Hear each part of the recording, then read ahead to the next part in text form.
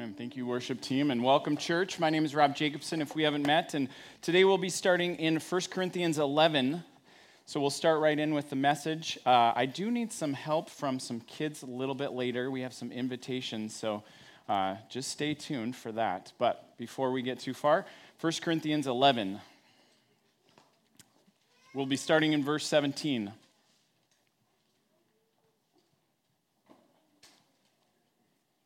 Says this in 1 Corinthians 11, "In the following directives, I have no praise for you, for your meetings do more harm than good.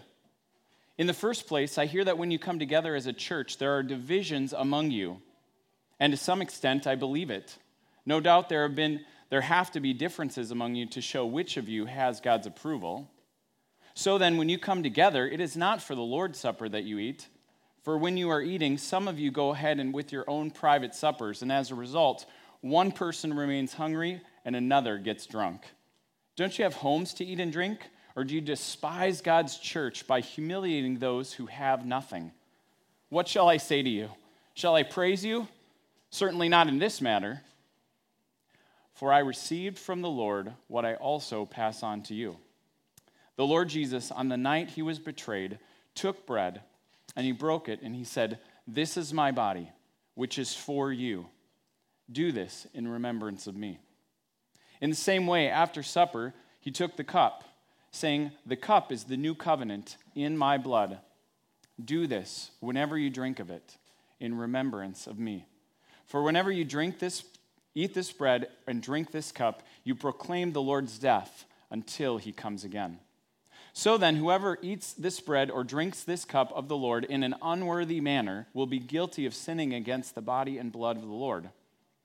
Everyone ought to examine themselves before they eat of the bread and drink from the cup. For those who eat and drink without discerning the body eat and drink judgment on themselves.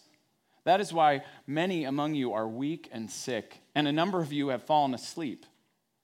But if we were more discerning with regard to ourselves, we would not come under such judgment. Nevertheless, when we are judged in this way by the Lord, we are being disciplined so that we will not be finally condemned with the world. So then, brothers and sisters, when you gather to eat, you should all eat together. Anyone who is hungry should eat something at home, so that when they meet together, it may not result in judgment. And when I come, I will give further directions." Would you pray with me? Lord, this is your word. It's good. And it's very good if we will have eyes to see, ears to hear it, and hearts to obey it. So may you speak to us, God, in and through your word. In Jesus' name, amen. Well, I want you to think about, since this reading is about the Lord's Supper, I want you to think about one of your favorite meals. Like the best meals, either because of the food or because of the company or the experience it was. It doesn't have to be a long story, but just think of some of your favorite meal memories. All right, somebody have one that they want to share? Yes, your favorite meal memory. Your birthday party dinner? Okay, why was it your favorite? What? Perfect example. All your family was here, that's why it's a favorite. Who else? Seriously, no one else has a favorite meal? There we go. Yeah, Ron. Chateaubriand for 2 at Murray's with my whole family who was all under the age of 10. Wow. And that's a favorite. That's a favorite because they all behaved perfect. Well, it's a Christmas miracle, as they say. That's excellent example. Anybody else?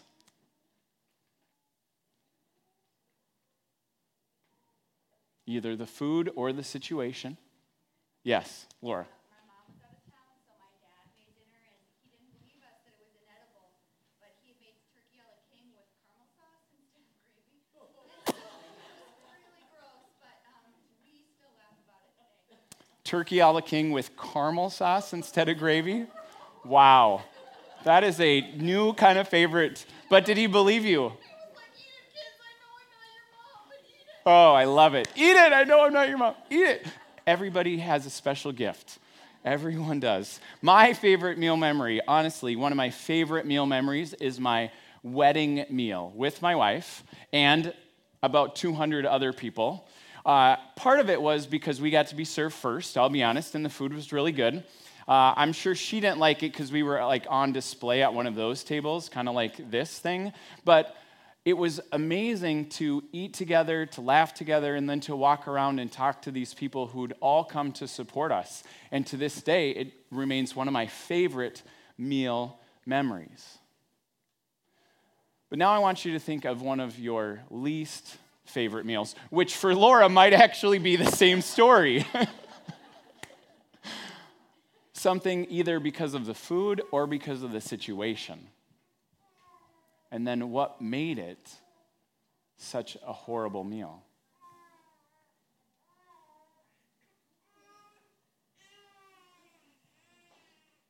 Yeah, Ron. Chateaubriand for two at Murray's. My three kids and my youngest being 2 screamed through the whole thing and I didn't get any of it. You didn't get any of the food? No, because I was outside walking. Yeah, Chateaubriand, same place. 3 kids. The 2-year-old was just absolutely having a fit, and you got to be outside there's something about being excluded in a meal that sears in your mind. I don't think it's just Ron. My least favorite meal, some of you have heard the story, and you got one there back there, Luke? No, you're just stretching? Okay, see, careful when you stretch. Well, I was in 4th grade, and we were sitting at a table much like this where there were 10 of these little orange plastic discs around the table. And I went to sit down. There were 2 chairs left. Someone was coming around this side, and I was coming to the last spot. My best friend was kitty corner across, and he said to everybody there, but he looked at me, "You can't sit here. We're not friends with you anymore." And I was 10, so I didn't know that he couldn't say that about everyone else. I just believed him, and I stood there stunned with my, not chicken a la king, I think it was turkey and gravy or something, the nuggets. And I went, huh. And I walked away and I sat by myself. Least favorite memory, one of my favorite cafeteria meals, but that act of being excluded, again, it sears in our minds. What is happening in this story is that people are being excluded from communion. And communion literally means sharing something with others. So in communion, we celebrate this moment that actually is a sacred moment. Sometimes in the scriptures, it's called sacred time. It's this moment where we are joined with Jesus, and Jesus is with us. We are with him and with his followers. And it's incredibly easy to miss what I like to just call the union in communion. Because the point of this ordinary bread and this ordinary juice that we need every day is about the union, not as much about the food. And so in the verses that we read, the person who actually helped start the church in Corinth is the one who's writing to them now, and he's giving them advice. In our day and age, he might say it like this. You got people posting hideous pictures on Instagram. It's atrocious, and they all have like the church logo on them.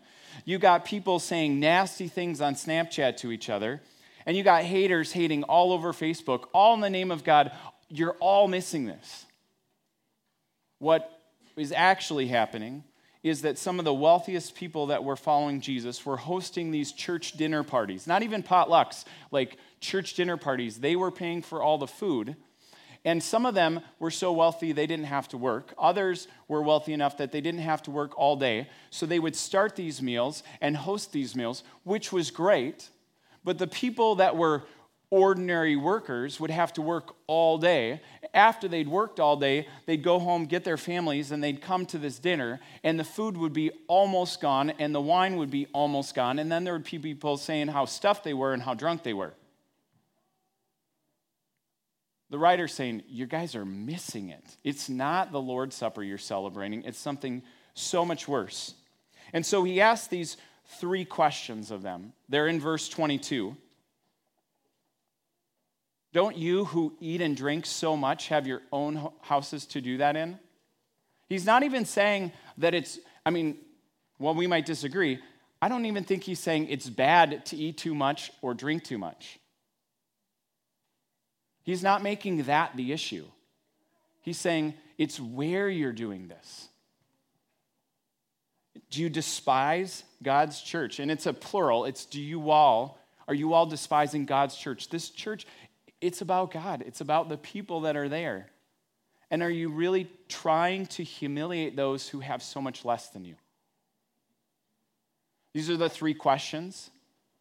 Some of them are rhetorical, but I think the point is they're specific to this time and place, but it's easy to miss that union in communion. And it's as easy today as it was then. We're a lot like Corinth. Meaning, we all get hungry for stuff, not just food. Sometimes we get hungry for accolades. Sometimes we get hungry for affection. Sometimes we get hungry for friends. And when that happens, we easily can slide into seeking to be filled in all of these different areas of our life, whether at home or at work or in our hobbies. Even in church, some of us can come, me included, and we can focus on me instead of we. And when we do that, it leads to these feelings of comparison and insecurity, which then lead to me looking to really prove my worth rather than admit my need. And then we miss the union in communion. So then our rituals that we do become meaningless or just religious instead of being these moments that actually become sacred, where something really spiritual and mysterious happens. So how can we have our rituals lead to sacred moments rather than just religion? I think it comes from learning to see in 4D. Everybody say 4D, because I know then you're awake. 4D. All right. What I mean by that is four-dimensionally, and it's not just an idea that now I'll help you remember the message here, the teaching, but it's actually an idea that comes from Genesis 13. Maybe you want to turn there. It's Genesis 13:14, and it's this situation where Abraham has brought his nephew Lot, and they are in the land. They're actually having their workers fight with each other because the land isn't able to produce enough for them. They have too much. And so Abraham is learning to trust God enough to say, Lot, you choose. Lot looks over the land, compares the land to Egypt and the land to Eden, which you should never do. It's a sermon for another day. But they're both plenty. And he says, ooh, that'll take care of me. I will take that. And Lot leaves. And it's when Lot leaves, because Lot sees a certain way, that God says to Abram, lift up your eyes and see. That's a spiritual moment. Lift up your eyes and look at all that I have laid out for you.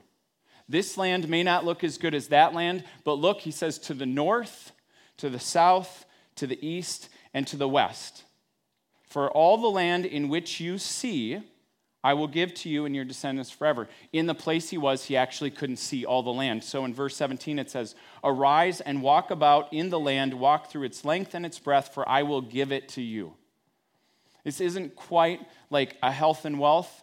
If you see it and say it, you can claim it, it's yours. But there is this element of, I am teaching you how to see what is around you and see the sacred moment. This is that sacred moment. It's four-dimensional. And that's how we look at communion. And if we look at communion in this way, I don't think we'll miss the union that God wants us to have in it.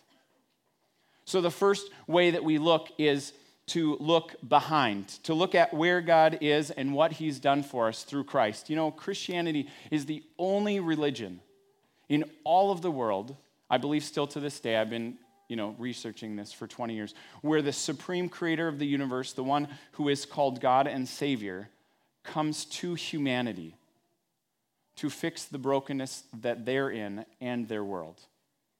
Everyone else works for it or minimizes and says, no, there's not brokenness, it's fine. But in Christianity, we have Christ coming and doing that for us. And when we look behind, we remind ourselves and tell the world what we believe about God. and what we believe about what all Christians have believed throughout history. And so we do that often through creeds. We don't do it a lot here, but we do believe in the creeds. And so at this moment, if you would stand with me, and we're going to actually say the Apostles' Creed as a way of just looking behind and affirming what we believe about God. All right, I believe in God, the Father Almighty, maker of heaven and earth, and in Jesus Christ, his only Son, our Lord, who was conceived by the Holy Spirit, born of the Virgin Mary, suffered under Pontius Pilate, was crucified, dead, and buried. He descended into Hades. The third day he rose again from the dead. He ascended into heaven and sits at the right hand of God the Father Almighty, from where shall come to judge the quick and the dead. I believe in the Holy Spirit, the holy Christian church, the communion of saints, the forgiveness of sins, the resurrection of the body, and the life everlasting. Amen. You can have a seat.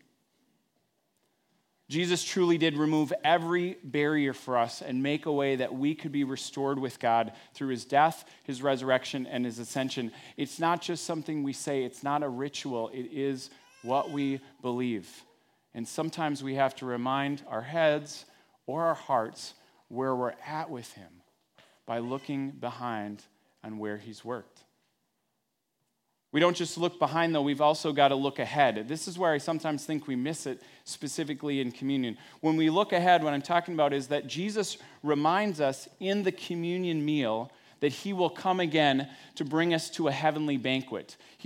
Every time he talks about a wedding feast, he is describing what will happen at the end of time when he comes back, returns, and brings us into this new heaven and new earth that Revelation describes. And it's this place that the Messiah, Jesus, will celebrate with every tribe, every tongue, every tradition, every kind of people. And there will be no more death, no more tears, no more suffering. Think about the no mores that you want to see. No more violence, no more discrimination, no more racism, no more hatred. Revelation 19 says it like this: let us be glad and rejoice. And let us give honor to him, for the time has come for the wedding feast of the Lamb, and his bride has prepared herself. She has been given the finest pure white linens to wear, for a fine linen represents the good deeds of God's holy people. And the angel said to them, write this: blessed are those who are invited to the wedding feast of the Lamb. These are the true words from God. See, friends, many will come from the east and the west and the north and the south. If you read about and listen to and study the church even today, it is coming from the east and the west, from the north and the south. It's growing all over the world. We just need to see it. It's the Lord's table that he is the one who invites us. So, if you're a child that would be willing to help me hand out invitations, you can come right up here in front of this big table. Anybody who's willing to help hand out invitations, come on up here. I promise you won't have to say anything embarrassing.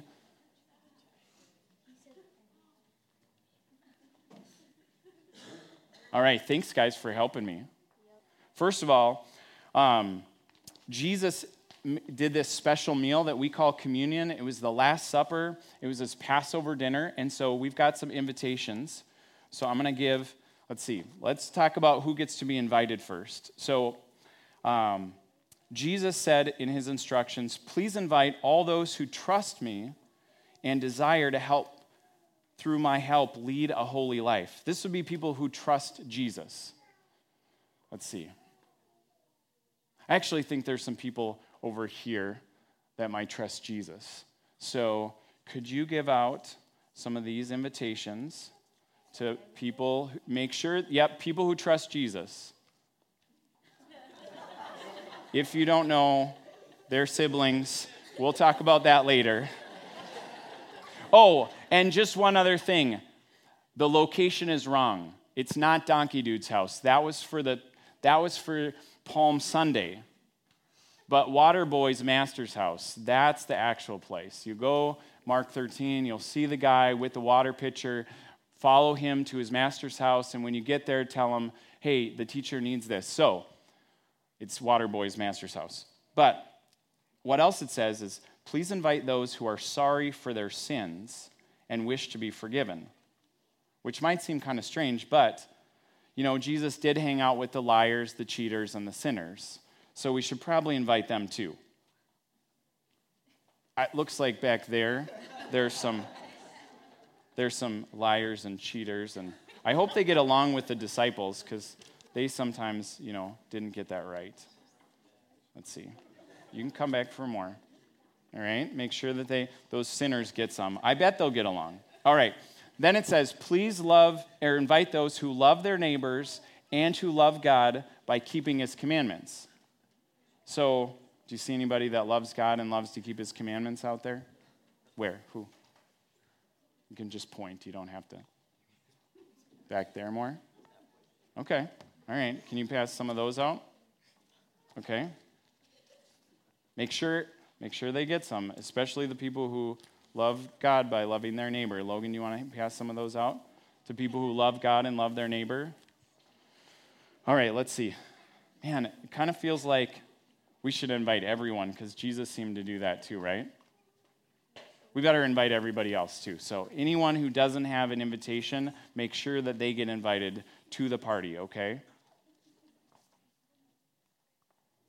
And this is the important part. I mean, he said this was going to be like his last one. Tough crowd. Get it? His Last Supper.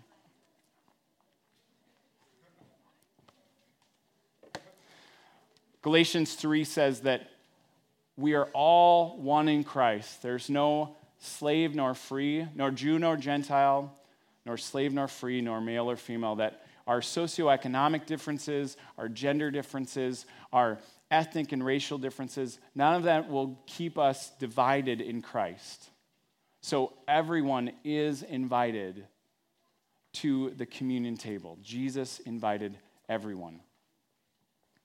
Thanks, guys, for your help with that. So we look behind, we look ahead, but then we look around. If we want to see four-dimensionally, we've got to look around because we're more than separate individuals that are being invited to communion. We're the body of Christ being invited to the table to commune with Christ. And eating together can generate a true fellowship in ways that no other thing can. All throughout time, and I still think it's true today. Last week, or a week and a half ago, I got to be at a church planters training intensive that we had in the region, and we have some new material. Our church planting director said that he wanted me to go through it so that I could coach some people, which I'm really honored by. And we had at least 75 people in this training. Now, it's hard to see them. Let's see. I think I'm right there, if you want to know. But when we started the meal, we started on Wednesday, and Wednesday night we broke up by region and ate together. And as we're eating together, somebody comes from LA area, and she had amazing tattoos and body piercings that, she could just pull off. And but I probably wouldn't have approached her on a rainy day. And she's like, are we all eating by race here? And I looked out, and by and large, while we were eating by conference, we were also eating by color or language. It just broke my heart. The next morning, I went and sat at a different table with some people from New York, all different colors, but definitely a different language in New York. Mikey was hilarious. I enjoyed him. By Thursday lunch, I sat with Gary and Julie. Now, Gary and Julie are right, almost took out your guitar, Matthew. Right there. Yes. Had to practice that. And I was talking to Gary and Julie. They are planting a church in Kentucky. And I had very little in common with Gary and Julie when I sat down. Gary played left tackle and is about 6'4", 250 or more, but just had a sweet spirit. As we're eating together, he tells me about the church that he's starting and how he wants to bring restoration to his city. I'm like, really? He said, yeah, we're going to call it Hope City, and we're going to do this, and we're going to do this, and we just want to see the shalom of God work in people's lives. And I'm like, you're like my brother from another mother, but the same father, Gary. I just love that. As we continue to talk, he tells me about how reluctant he is to be a pastor, and we have this sacred, holy moment that his wife, Julie, admitted, like something happened in that moment. I will forever be connected to Gary because we ate together. Who do you need to invite to your table? I'm not saying it's going to be this holy moment, but there is something about inviting someone to a table. I mean, technically, it doesn't even have to be your table. There have been holy moments at Culver's for me, and I know for you, for a lot of us, where when we eat together and we hear each other's story, we hear how God is working or how he's not, where we are united in true fellowship. We also have Jeff and Darlene Anderson, and Jeff and Darlene started coming last fall. I think we have a picture of them. That's a couple of us getting to pray actually with Gary. Really cool moment. But we can go to the next one. Jeff and Darlene here, they've been coming since the fall. They said, Laura, we know Laura, she invited us, and we just love it. We love meeting new people. We love hearing the old people. Like, everybody's just seems to not only like each other, but like us. So Jeff and Darlene are doing this mission work that is just starting in the Middle East and North Africa. And they were here last week, and they both sent me a note that said, hey, we're continuing to ponder what we talked about in church last week of how Saul was coming down the road to Damascus, and like it was an ordinary trip for him, but then God did something extraordinary in that moment. And it's both just been hitting us so much, a little bit differently, that we just had to tell you. Jeff said, I never really thought about the fact that on the road to Damascus, it was like going to Syria, and how the Palestinians and the Jewish Christians, or the Messianic Jews, how there's so much animosity towards each other in these two different places, Palestine and Jerusalem, and how it is an abomination to Christ because they are one. And I am going into this mission trip with a whole new fervor, Jeff says. So pray for Jeff in that. Darlene said that it hit her in this way that this ordinary thing could be this extraordinary moment. And so they're praying that the 16 people who are with them on this vision trip for what God could do in the Middle East and in North Africa, that God would do something extraordinary in that moment, that there would be eyes opening in that moment. And so I just invite you, because they're part of who we are, to pray for that unexpected work in the Middle East and North Africa with Jeff, Darlene, and the 16 people that are with them. And when we look around, we see those kind of things happening. You don't have to go to the Middle East and North Africa to see those kind of moments. You just have to look around at the people that are actually in this room with you and hear how God is working and what you can pray for and how you could join them. So I just pray that we see more of that. And finally, communion is this ritual that can lead to these sacred moments, not only when we look back and look ahead and look around, but when we look within. I do want you to be challenged by the word, just inviting someone over, but I also don't want to miss that God's word says to look within. When Jesus delivers these words that Chris is going to share in communion in a minute, that he's talking about this, he says in 1 Corinthians 11, verses 28 through 32, he said, everyone ought to examine themselves before they eat this bread and drink this cup.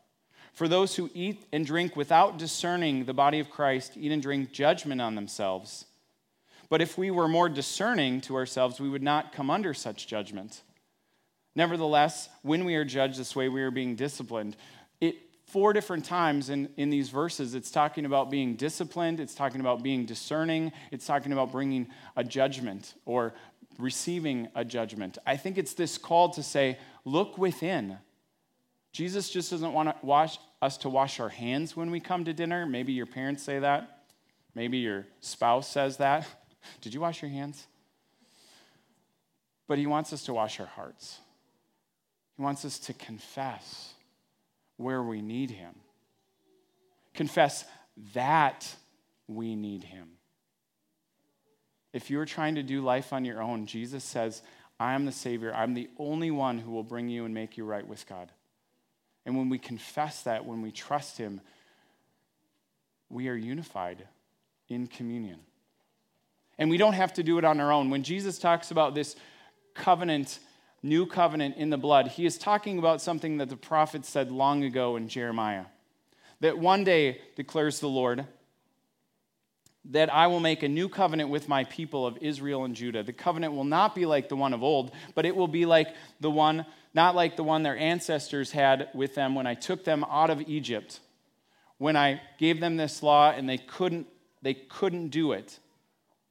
It will be a new covenant where I will put my instructions deep within them. I will write it on their hearts. I will be their God and they will be my people. God does this through Christ for us. As you come to the table, know that God is doing the work in you. That you don't have to strive on your own, that I don't have to strive on my own, but I do need to willingly receive. And when we look within, we can see that happen. So we're just going to take a moment and look within. Confess to God anything that we have that makes our heart dirty, but then receive his forgiveness and receive him as Lord and Savior if you've never received him before. And then you come up, you gather around the table, and we'll receive communion. So God, as we enter this moment of silence, I pray that you would speak to us. I pray that this communion would be a union. It would be a sacred moment. Help us to look at it in 4D and know that you're in it with us. Amen.